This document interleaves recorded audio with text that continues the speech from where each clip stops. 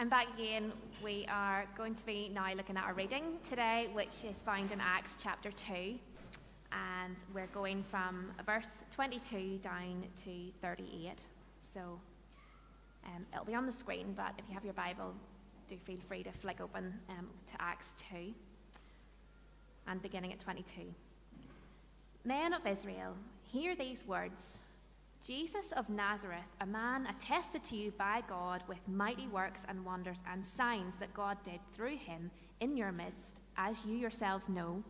This Jesus, delivered up according to the definite plan and foreknowledge of God, you crucified and killed by the hands of lawless men. God raised him up, loosing the pangs of death, because it was not possible for him to be held by it. For David says concerning him, I saw the Lord always before me, for he is at my right hand, that I may not be shaken. Therefore my heart was glad, and my tongue rejoiced. My flesh also will dwell in hope. For you will not abandon my soul to Hades, or let your Holy One see corruption. You have made known to me the paths of life. You will make me full of gladness with your presence. Brothers, I may say to you with confidence about the patriarch David, that he both died and was buried, and his tomb is with us to this day. Being therefore a prophet, and knowing that God had sworn with an oath to him that he would set one of his descendants on his throne, he foresaw and spoke about the resurrection of the Christ, that he was not abandoned to Hades, nor did his flesh see corruption. This Jesus God raised up, and of that we are witnesses. Being therefore exalted at the right hand of God, and having received from the Father the promise of the Holy Spirit, he has poured out this that you yourselves are seeing and hearing. For David did not ascend into the heavens, but he himself says, The Lord said to my Lord, Sit at my right hand until I make your enemies your footstool. Let all the house of Israel therefore know for certain that God has made him both Lord and Christ, this Jesus whom you crucified. Now, when they heard this, they were cut to the heart, and said to Peter and the rest of the apostles, Brothers, what shall we do? And Peter said to them, Repent and be baptized, every one of you, in the name of Jesus Christ, for the forgiveness of your sins, and you will receive the gift of the Holy Spirit. Join with me now as we pray before John teaches us this morning. Our Father, we are overwhelmed when we think about the empty tomb and the hope contained in that empty tomb. That death is beaten, that sin will not have its way for eternity, but that King Jesus is alive and he's coming back. And he will once and for all draw to a close all the pain, suffering, illness, sinfulness, hurt, betrayal of this broken earth. Father, in times such as this, we thank you that your Son Jesus gives us that hope. And we look forward to the day when, as we've been singing about, every knee shall bow and every tongue confess that Jesus is Lord. And we pray, Lord, that you would make us ready for that day, and you would help us to proclaim the truth of that day to our community, that they could also be ready. Lord, we pray this morning, if there's anyone here who does not yet know you as Lord, that they would leave today with rejoicing and with the hope that we have in Jesus too. Lord, would you empower us by your Spirit today to hear what you have to say to us? Lord, remove the distractions, remove any barriers that there are to us hearing your voice. Eradicate Satan's influence here this morning, Lord, and may it be a really special time on Easter Sunday when we can come together as your people, praise your name, and glorify the risen Jesus.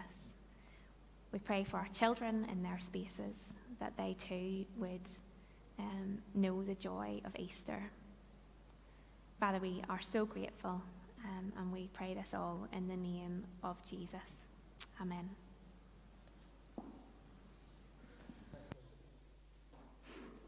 Morning, everyone. Morning. Happy Resurrection Sunday. I usually do the whole "He is risen." Well, He is risen. Oh, flip me! There's not many Anglicans among you. We usually do that. You know what to do, but sure. Yes, we are in second chapter of Acts today, and you maybe find that a bit strange because it's Easter Sunday. Surely you should be in one of the Gospels, John. But no, we are looking at Peter's first sermon after Pentecost, and you'll see why we're doing that in a moment. But what Peter is essentially doing here, after Jesus is crucified, he is resurrected, he appears to the disciples, he is ascended to the right hand of the Father. We know then that Pentecost happens, the Holy Spirit comes upon the disciples. Peter is then beginning to take the gospel message out to the world. And that's what we have here in Acts chapter 2. And what he's basically doing is presenting what Christianity is. What he's doing is presenting what Christianity is. Christ was killed, and he is now raised, and he is ascended to the right hand of the Father. He is not presenting them with a set of rules of do's and don'ts. He's not presenting them with just a formulaic message. No, he's presenting them the truths of the gospel. He's presenting to them a person, and that person is Jesus. He is presenting to them Jesus. And he's presenting the central truths of the Christian faith. One of those is the resurrection. This is why we have today. This is why we have Easter Sunday. This is why we celebrate the resurrection on this one particular day of the year. God raised Jesus from the dead. He overcame death and assured us that one day if we're in Christ, one day we will be the same. We will be resurrected and spend eternity with him. And if there was ever one day to focus in on that and celebrate that, it's today. But in saying that, I also want to say this because I don't want it to get lost. But that every day for the follower of Jesus is a day to celebrate that we've been brought from life, or from death to life. Every day for the follower of Jesus is Resurrection Day. Not just today. And the resurrection itself, well, it's either true or it's false. There's no in between. There's no maybe it happened, maybe it didn't happen. It is either true or it's false. And we have to reckon with the fact, we have to make a decision. All of us have to come to a decision whether we believe it true or believe it false. I would go as far as to say as the resurrection, the birth, life, death, resurrection of Christ are the central truths of all of history. Everything revolves around those. Many of you have change in your pockets, but if you were to go to change in your pockets, you'll see a date there. BC, Eddie. Everything revolves around these events and this person. All of history. All of history. That's how significant they are. And so even as we begin today to look at Acts chapter 2, with all that laid on the table, it's a very simple question for us. What have you done with the person who is at the center of history? What have you done with the person who is at the center of all of history? Again, there's only two options for that answer. Either you have embraced him, accepted him as Savior, or you have shunned him. One or the other. One or the other. The first thing I want to draw our attention to this morning from Acts 2 is just, let's for a moment have a think about who is speaking these words. Who is this? Well, it's Peter. Peter is proclaiming the gospel. He is setting out these central truths of the Christian faith. Now, it's been a short weekend from Friday through to now, and we've been through the story of Easter, and just previous to that we're looking at the Gospel of John, And so you'll know it is a very short time from this happens in Acts 2 to what happened previous at the end of the gospel, or just before Jesus was crucified, where Peter does what? He denies Christ. He denies him completely, shuns him. Lets on he's not with them, lets on he's not part of that group, lets on he doesn't even know Jesus. 7 weeks later, 7 weeks, that's what we're talking about here. 7 weeks later, Peter is standing up, proclaiming the gospel to thousands of people. What on earth has happened that this denier of Christ, this publicly, no, I don't want anything to do with him, has went from that to standing up and publicly proclaiming him as the Messiah in fear and in trepidation of losing his own life? What's happened? What's changed? You know the journey to get here. We looked at it on Friday night and we said about the perspective of the disciples. Even the perspective of the disciples at the cross was no doubt confusion. They didn't know what was going on. They would have went back, they would have been, well, that's it, that's all over, it's done. We might as well just go back to our day jobs, that's it, finished. On Easter Sunday, there was still some confusion. Even when Jesus was raised from the dead, they didn't get it. And what we see from our interactions with the Gospels especially is this. Jesus was clear. Jesus was clear. Jesus was, I'm going to die and I'm going to rise. And the disciples were like, not getting what you're saying. All along. We're not picking up what you're throwing down. They didn't get it. They didn't realize that he would rise physically on the third day. And even as they stood there at the tomb, it didn't register. You see, even the fact that he kept saying he was going up to Jerusalem to die, they didn't understand. And Peter is among that group of people. Do you remember when Jesus said he was going to go up and die and his life was going to be taken from him? And Peter was like, listen, if anyone's going down for you, it's me. I'll take the hit. I'm with you. I am with you, Jesus. And what happened? He completely denied him. Completely shunned him. And then we have this. It is amazing what has happened here. Peter, standing with the 11, lifted it. We'll go back to chapter 2, verse 14. Peter, standing with the 11, lifted up his voice and addressed them. So what has happened? What's changed? 2 things have changed. In the life of a denier, in the life of a coward, in the life of a weak-kneed disciple who was going to go back to the boats, 2 things have happened.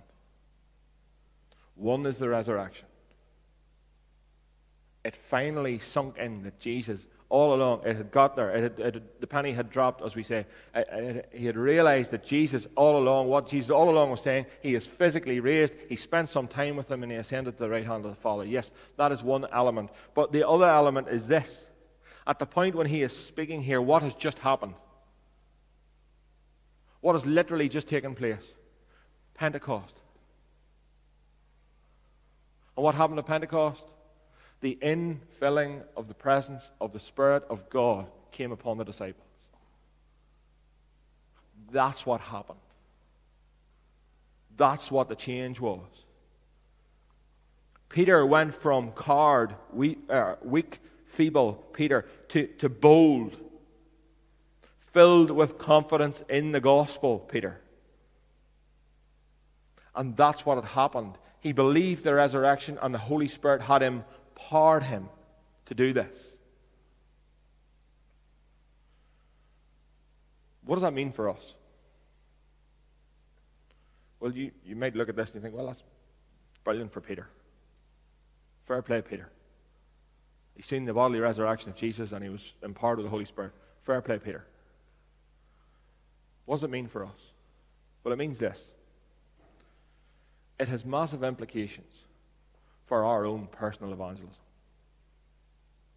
Because we look at Peter here and we think to ourselves, oh, Peter, it's all well good for you stand up in front of thousands of people preaching the gospel, and we see that thousands come to Jesus. But I'm weak. I am even weaker than you, Peter. I make more mistakes than you, Peter. I couldn't possibly do this, Peter. But I want to tell you this, and it's an encouragement to you. Please let this be an encouragement to you. You are filled with the same Holy Spirit that came at Pentecost. If you're a follower of Christ, you're not believing me, are you? But you are. You are filled with the same Holy Spirit, if you are a follower of Christ, that Peter was filled with at Pentecost. And so when we go out into the world, when we go out, we were chatting about this the other night at Hope Explore, when we go out into the world and we're fearful and we're feeble and we're weak at the knees in sharing about Jesus, we need to remember that we are filled with the same Holy Spirit that Peter was here as he preaches this sermon to thousands of people. You have the same Spirit. And you believe in the resurrection. You believe in the resurrection. I want that to encourage us this morning, because sometimes I know we can all be so down on ourselves about how we do personal evangelism. We're not faithful enough. We don't talk about Jesus enough. We don't do this enough. We don't do that. We're so down on ourselves. But I want to encourage you. You have the Spirit of God in you. Be encouraged. So that's who. That is the change that has happened here. In the context of this sermon, Peter is coming out and he's just boldly proclaiming the gospel. We're going to go through verse 22 to 38 and pick out here what's significant. So as I say, Peter is preaching his first sermon, and he begins by saying these words, Men of Israel. That's where Kirsty started to read for us, verse 22. Men of Israel, hear these words. What's going to come? This sounds a big, important statement. Men of Israel, hear these words. What's coming? Jesus of Nazareth. That's where he begins. That's where he starts. That'll be the start, that'll be the middle, and that'll be the end. Jesus of Nazareth. Jesus of Nazareth, a man attested to you by God, by signs and wonders that God did through him in your midst. So verse 22, the first thing as Peter is saying here about Jesus is this: you saw it for yourselves. You saw what he did. You saw the miracles. You saw the feedings. You saw the healings. Peter says that this is how he was proven to you by God. You witnessed it. You were eyewitnesses to it. You saw it. This provided clear evidence for you who he was. God showed you who Jesus was, and you missed it. You missed it. Men of Israel, hear these words. Jesus of Nazareth, a man attested to you by God with mighty works and wonders and signs God did through him in your midst. And you yourselves know this Jesus, delivered up according to the definite plan and foreknowledge of God. Right?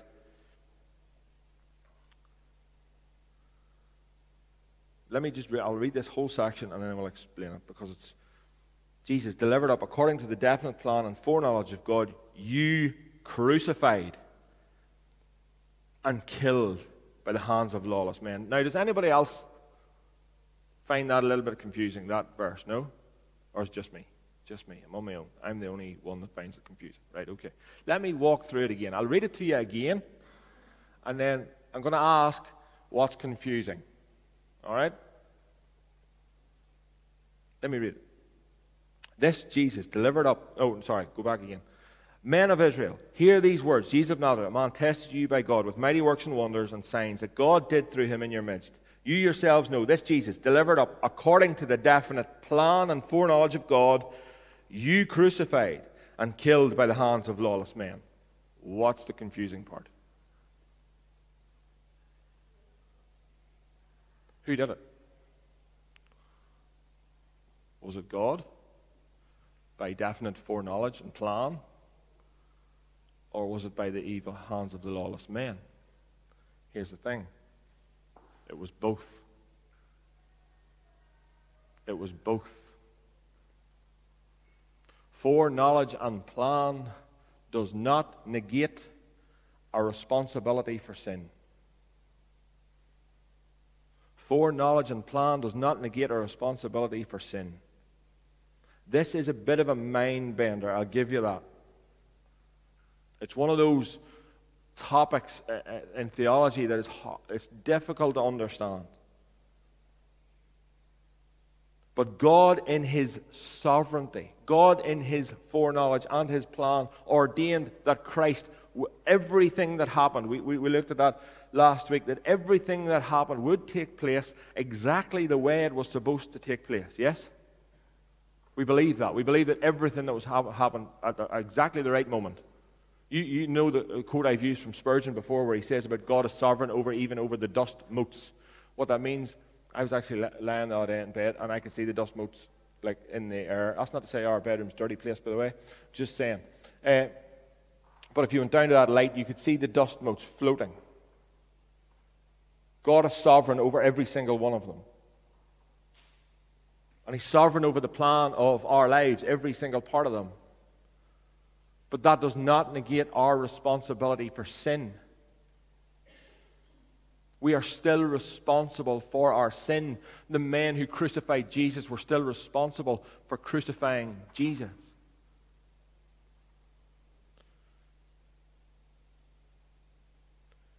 We have to take responsibility for our own sin in owning it. See, here's the reality. You and I, by our very nature, are predisposed to sin. We are, by our very nature, predisposed to sin. It's exactly what we want to do. Sin is exactly what we want to do. That is the reality on this side of eternity. And here's the thing. You only do what you want to do. Think of whatever sin you struggle with. Gossip, lust, whatever. Jealousy, whatever it may be. Why do you struggle? Because it's what you want to do. If you struggle with gossip, it's because you want to gossip. If you struggle with whatever, lust, it's because you want what your eyes can't have. It's because it's what you want to do. This is what Paul talks about when he talks about the battle between the new man and the flesh. He says that battle is never going to go away this side of eternity. It's because we are predisposed to sin, and we must take responsibility for that. We must own it. We are responsible for our sin. And that's what makes the cross and the resurrection so amazing. Is that even though we are responsible for that, we can come to Jesus and we can ask for forgiveness, and He is faithful and just. When we confess our sins, He will forgive us. He will forgive us. But here we see it was by the foreknowledge and plan that Jesus was delivered up, but these men were going to be held responsible for that. In verse 24 says then, this is probably the bit that we love most, especially today. So you crucified and killed Him by the hands of lawless men, but God raised Him up, loosing the pangs of death, because it was not possible for Him to be held by it. Right. He looses the pangs, or we'll use a modern word, pains of death. That's what pangs mean. Pangs is a great word. I think we should bring it back into everyday language. I'm in the pangs. Sounds good. No, pains. It means pain. The pain of death was defeated. What original sin brought in Adam and Eve was essentially death. That is the enemy. It is the death of us as human beings, and it was the death of the creation. God in his perfect design never made us to die. That's why death and separation brought about by death is so difficult, because it was never supposed to be the way. It is the enemy. Death is the enemy. But here's the good news. For every believer, death has been defeated. Death has been conquered in the resurrection of Jesus. This is why we celebrate today, because even though we know that we will physically die on this earth, we know that we will never die because of Jesus. And we know that even though we die, it does not hold the same sting for those who believe. That's why Paul in 1 Corinthians 15 says this. 1 Corinthians 15 verse 55. "O death, where is your victory? Death, where is your sting?" Paul's like, you can do... Paul was he's an amazing man, yes, because he wrote most of the New Testament. But apart from that, he was an amazing man because he had this view of death. You can do whatever you want to me. You say whatever you want, do whatever you want, hurt me whatever way you want to hurt me. You can even kill me. And what is it? Gain. Gain.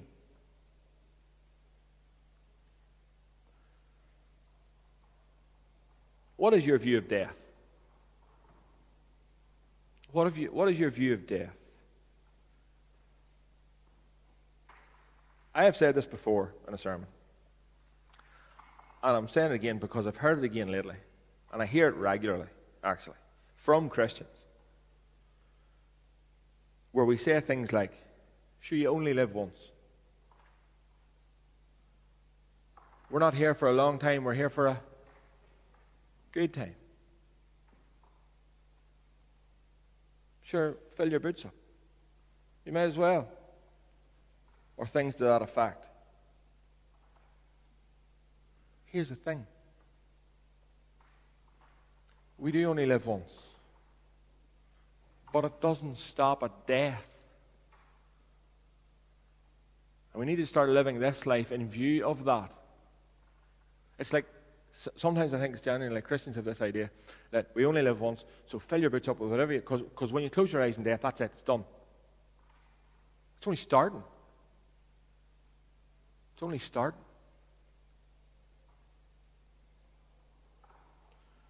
Death has no hold over the believer. Death has no pain for the believer.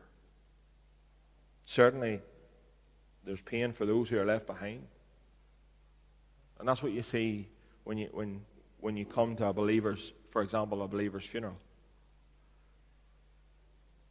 The believer's fine. They're with Jesus. It is those who are left behind who feel the pain and the sting of separation.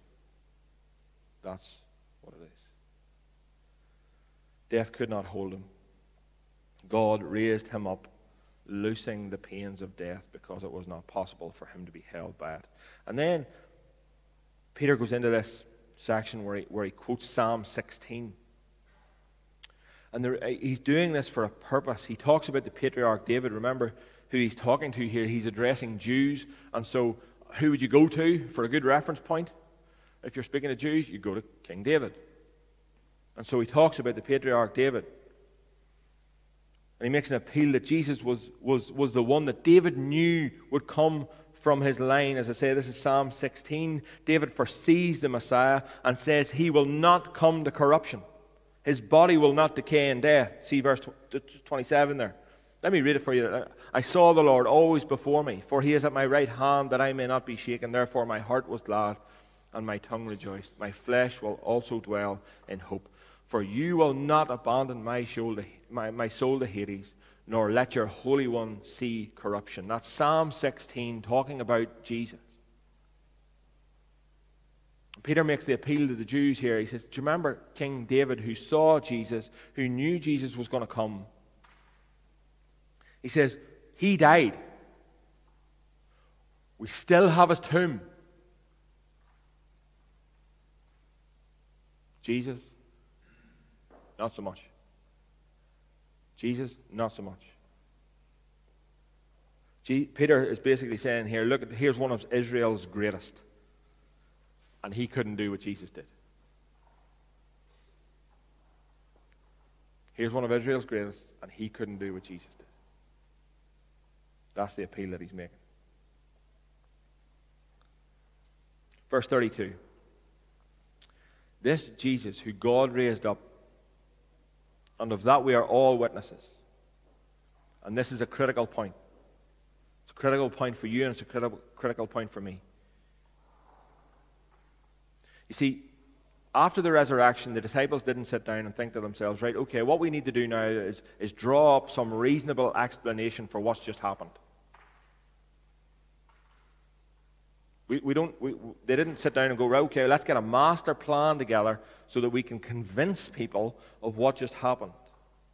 You remember some Easters before, I've talked through the explanations that were given for the resurrection, and some of them are just ridiculous.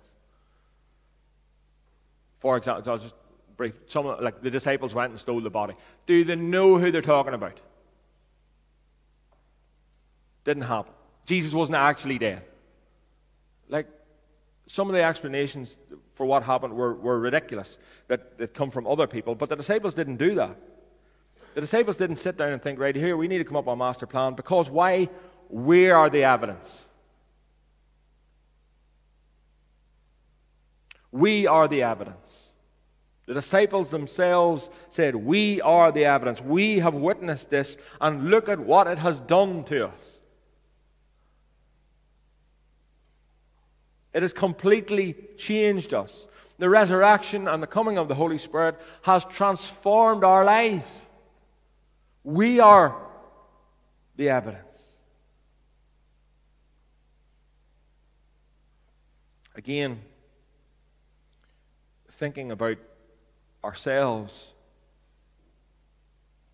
and I'm not saying, because I know where we go with this, and I don't want us to go there. I know that we go to, navel gazing, and we're doing such a bad job. I don't want us to go there. But what I want us to say is this: empowered by the Holy Spirit, believing in the resurrection, knowing that this life is not the only life that there is, that we will see eternity and we will live with Jesus forever. I wonder, are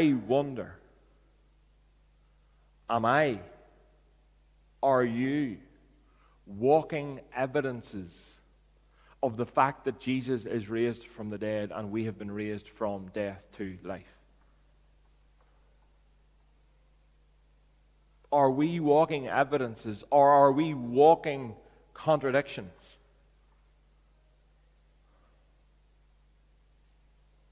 And I'd like to be honest with you, I fear that I often am.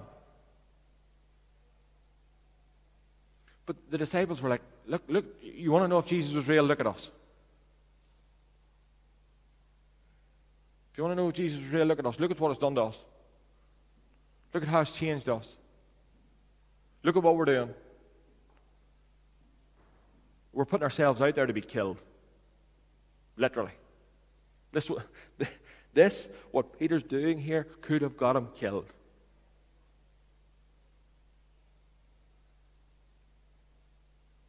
Can we say the same? Can we say that we are the evidences of Christ's resurrection? This Jesus God raised up, and of that we are all witnesses, being therefore exalted at the right hand of God, and having received from the Father the promise of the Holy Spirit. He has poured out this, that you yourselves are seeing and hearing.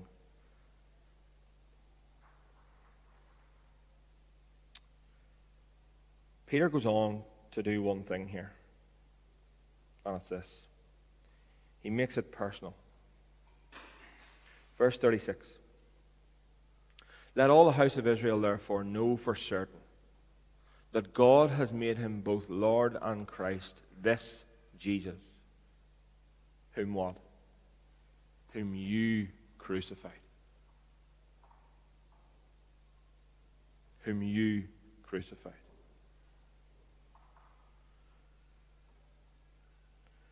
Folks, we'll get there in a moment. This is Resurrection Sunday. But the reality is this. Who crucified Jesus? You did. I did. We did. We need to know that before we can see the glory of the resurrection. We did it. We did it. 2,000 years removed, we did it. We did it. We need to take responsibility for that. We need to own it, and we need to come, and we need to come to Jesus, and we need to repent of our sin, and we need to ask him for forgiveness. It's as simple as that. That is the glory of the gospel. What does it say about the response? What does it say about the response? They didn't kill Peter. Through the power of the Holy Spirit, something else happened. Through the power of the Holy Spirit, it says here, they were cut to the heart. They were cut to the heart by these words from Peter. Why? Because the Holy Spirit had taken these words and revealed to them that, yes, this is Jesus. This was the Messiah. This was the one that was promised. This is him. And also, we crucified him. We crucified him.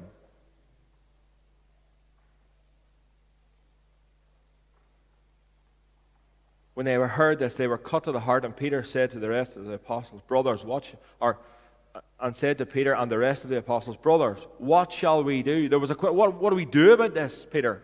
And Peter said to them, repent and be baptized, every one of you, in the name of Jesus Christ for the forgiveness of your sins, and you will receive the gift of the Holy Spirit. Verse 41. So those who received his word were baptized. And there were added that day about 3,000 souls. It's not the most seeker-sensitive, it's not the most attractional sermon you've ever heard, is it? It's not the most, come on, we can do this, let's clean up your life sermon you've ever heard. No, you put Jesus on a cross, you crucified him, and he was the Messiah. What happens? The Holy Spirit takes that and bang into the hearts of those who were there. They were cut to the heart, and they responded, what are we going to do with this? And Peter simply says, repent, believe, be baptized, and you will know the forgiveness of your sins. Praise God for the resurrection. Praise God for the gift of the Holy Spirit. Praise God for the gift of repentance. Praise God. Praise God. I want to finish with words today, because today can be a day, right? And it's like pastor's worst nightmare day, right? Easter Sunday, ironically it is. Because Easter Sunday, and you see it all over Twitter, and I've seen it all over Twitter this week, about you got to nail it today. This is the day where it has to be nailed, right? Easter Sunday, whoop, whoop, right? And some of us just don't fit that mold, i.e. But I want to finish with these words, because I know in here today, and I know this week from other stuff that we've heard and other stuff that's going on, I know that what some of you will need most is the comfort of Jesus. Not to go out of this room with some sort of, good feeling that will last for maybe an hour until you have the family for lunch and it all goes to pot, right? Because that's what's happening. We're having an Edith and Bertie, and who knows what way that might go. Bertie might even end up come in his boxer shorts. We don't know these things. But what good would that be? But what you need is the comfort of Jesus that lasts, that you can take into the week, that you can rely on, that you can stand on. And I've borrowed words from Emmanuel Church Nashville.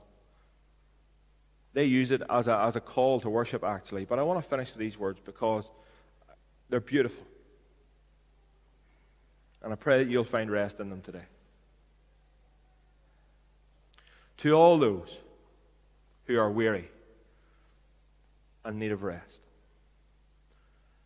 to all who mourn and long for comfort, to all who feel lost and worthless and wonder if God even cares, to all who fall and desire victory, to all who sin and need a Savior, to all who hunger and thirst for righteousness, to whoever else will come, Jesus opens wide his arms.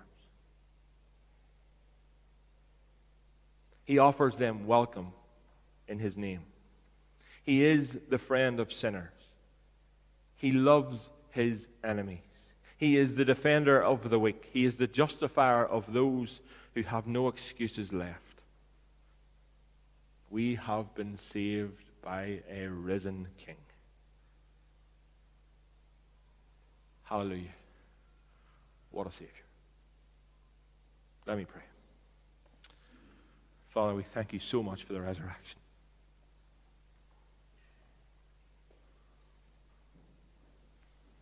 We thank you that you raised Jesus from the dead.